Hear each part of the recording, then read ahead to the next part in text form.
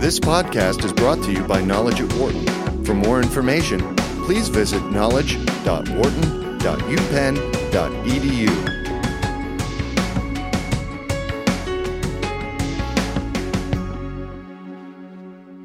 I want to welcome Wharton Finance Professor Richard Herring to Knowledge at Wharton today to discuss the recently completed European bank stress tests. And that was done by the European Central Bank on the Eurozone's 130 largest banks. Dick, maybe you could tell us a little bit about the background behind these tests and what they might mean. It's an interesting lineage, and to see the inspiration for it all, you really need to turn back to 2009 in the United States. Most people now mark that as the turning point in our crisis, where we regained confidence in banks. And it was a similar exercise. The bank regulators devised a stress test with 3 scenarios and insisted that banks show that they could remain adequately capitalized even under the worst scenario. The interesting thing about our experiment is that they forced 19 banks to undergo the experiment, and 10 of them failed. Ordinarily, you'd think that was not a good outcome. But it was accompanied with the SCAP program, so immediately they were forced to take funds from SCAP to recapitalize, which they repaid over time. SCAP being just? SCAP being the Supervised Capital Adequacy Program, okay, and TARP being the Troubled Asset Relief Program, which was this amount of money. The Europeans tried it, seeing that it really did work in the United States, and I think it worked only because we had that very deep government pocket backing it up. And the problem with Europe at the first time they tried it, of course, is that they're really a group of independent states that sort of each have national champion banks. And most of the supervisors do not want to say anything harsh about their banks. So they did a stress test, but it wasn't really very stressful. And a few days after it completed, Ireland went under. The Irish banks went under. The state of Ireland tried to bail them out. It went under and set off the debt crisis. So that's called egg on your face, I think. Absolutely.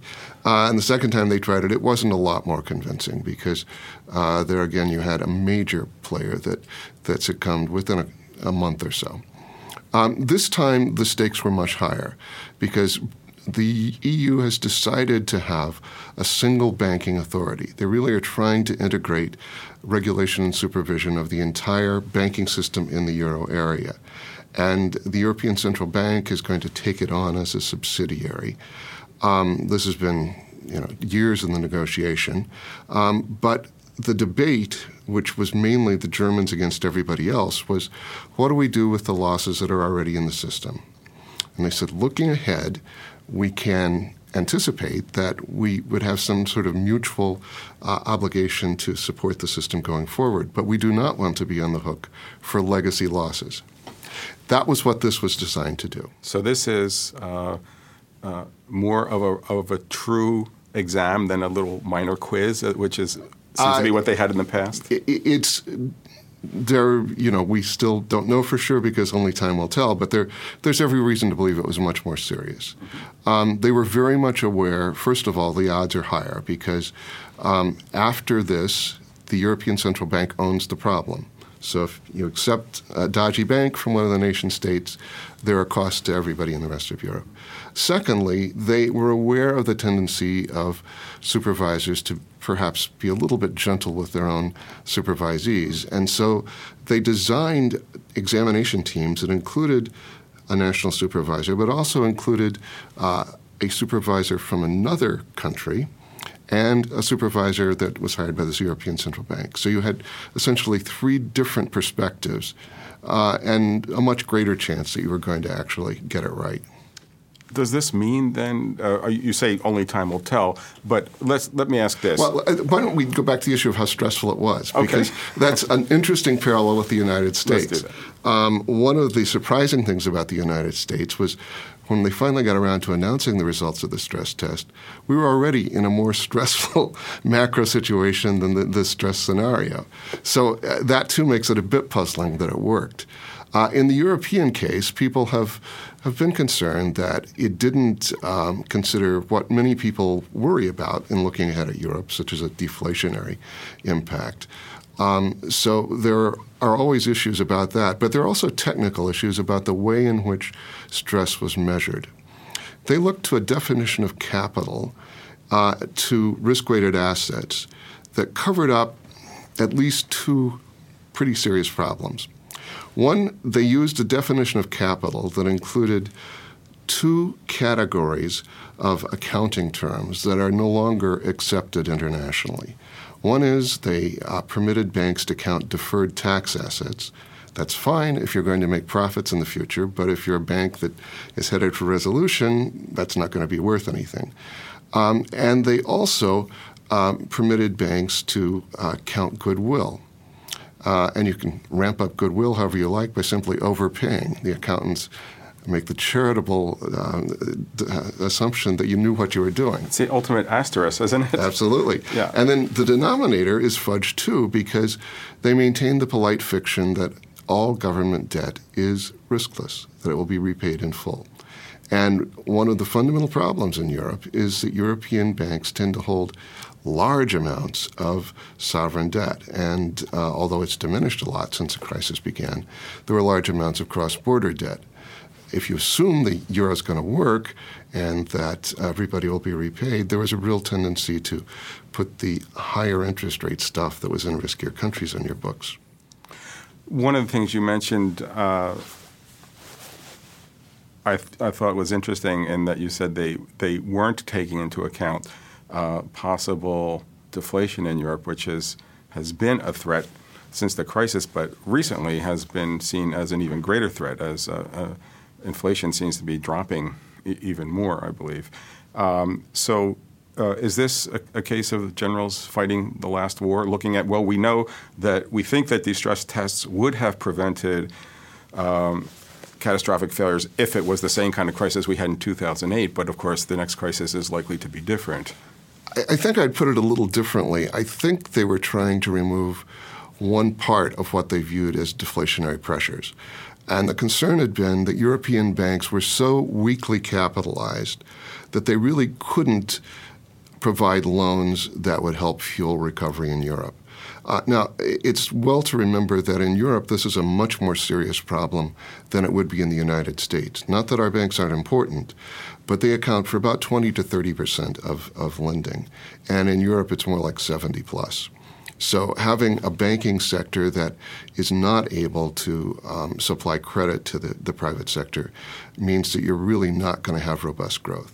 So part of the idea behind these tests was to prove to everyone and to remove from sort of the public debate it's a problem that our banks are too weak. It's now pretty clearly, if you believe the test results, a problem that demand is much too weak, and they're going to have to focus on that.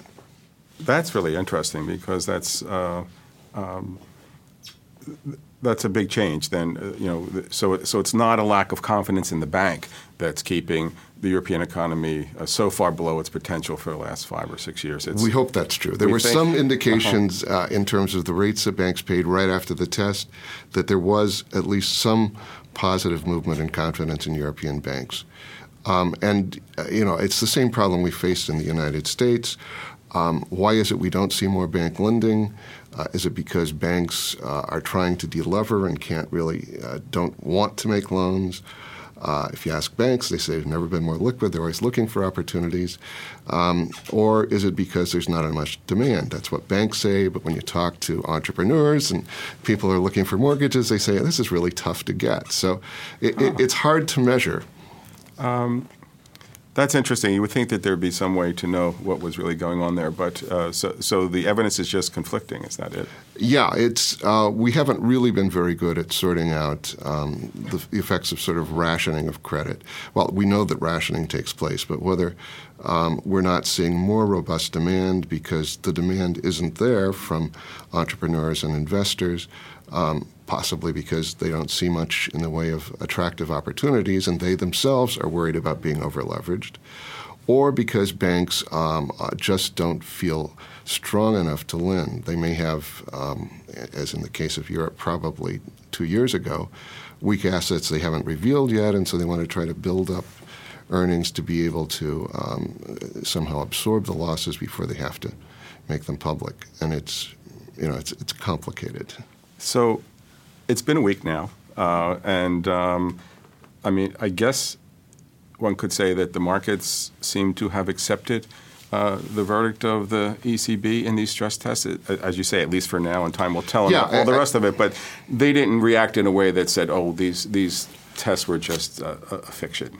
No, they didn't, and that in itself was a triumph, because this was a really difficult test for the new European Banking Authority. This was essentially how you were going to qualify banks to enter the new system. And if it had been a complete softball test, and they'd passed everybody, as some Europeans thought they would because they argued they'd all been raising capital for a while, I think it would have had no credibility. We've sort of seen that movie before, and we know it ends badly. On the other hand, they were in a position where if they actually were to fail one of the very large banks, it isn't clear they had the mechanism in place to resolve it, because there really isn't that much funding at the European level, and depending on which state it is, they may or may not have enough funding to do it. So that's interesting. So this was the ultimate curved test in a way. They wanted to have some failures. I think they looked The largest was the oldest bank in the world, Monte dei Paschi di Siena. And I think their stock dropped 20%, I think. 20%? Yeah. Okay. From a not very high level, I would add. From an already slightly distressed level.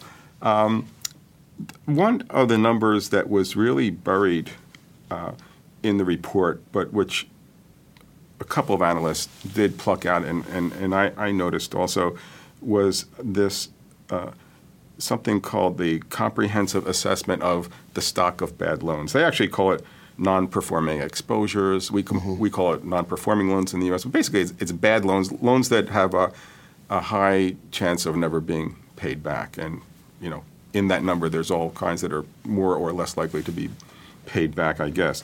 That number was really big. And in dollar terms, it was over $1 trillion. And in fact, as they went through the stress tests, they uncovered something like 138 billion more in these non-performing or bad loans than the authorities did, that is, than they thought was going to be there.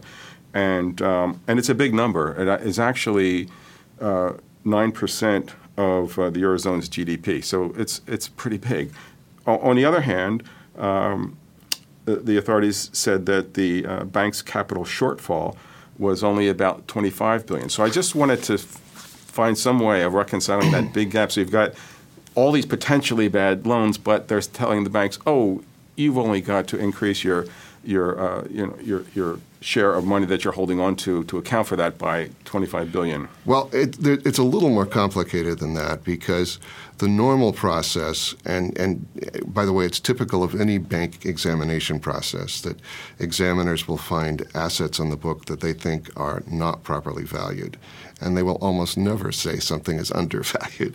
So almost always one of the results is, look, you've got this many more assets that we think are dubious, and in order to get to a safe and sound position, we want you to accumulate more reserves, and that means provisions out of current income, so that if these assets should go bad, it won't affect your income or capital. So you're sort of anticipating the worst. Now, these are forward-looking, and that's one of the fascinating features of the stress tests. It's a real sea change in the whole attitude toward bank supervision. Before the crisis, virtually all bank supervision was sort of looking at what we see in today's figures, which is kind of like looking at the future with a rearview mirror. These really try consciously to look ahead by forecasting what your position will be under a variety of positions. So the notion behind these assets would be that these assets might well not be paid in full. The number is less than people thought it would be. So in that sense, it was a pleasant surprise. People thought it would be even worse. But in fact, depending on the definition they've used, and I haven't looked at the document carefully enough to know, but typically you'll start classifying loans or assets according to how much past due they are. And typically in the U.S. you'll use a 90-day period, and if they remain not paid for longer than that, then you are supposed to allocate more and more to it, so that unless it happens just abruptly, by the time you finally have to declare a loss, you will have reserved enough to be able to absorb it. Okay. Those were all my questions. Is there anything else we should be covering on this that would be particularly important for viewers? Well, it all sounds like a within the EU kind of issue that is more than a little technical, but we actually do have a lot riding on it. If the European banking system doesn't regain health, not only is it a problem for our financial system, but it's a huge problem for the European economy. And they haven't been a significant source of aggregate demand in the world. We could hope that they would finally get there, not only for their sake, but for everybody else's as well.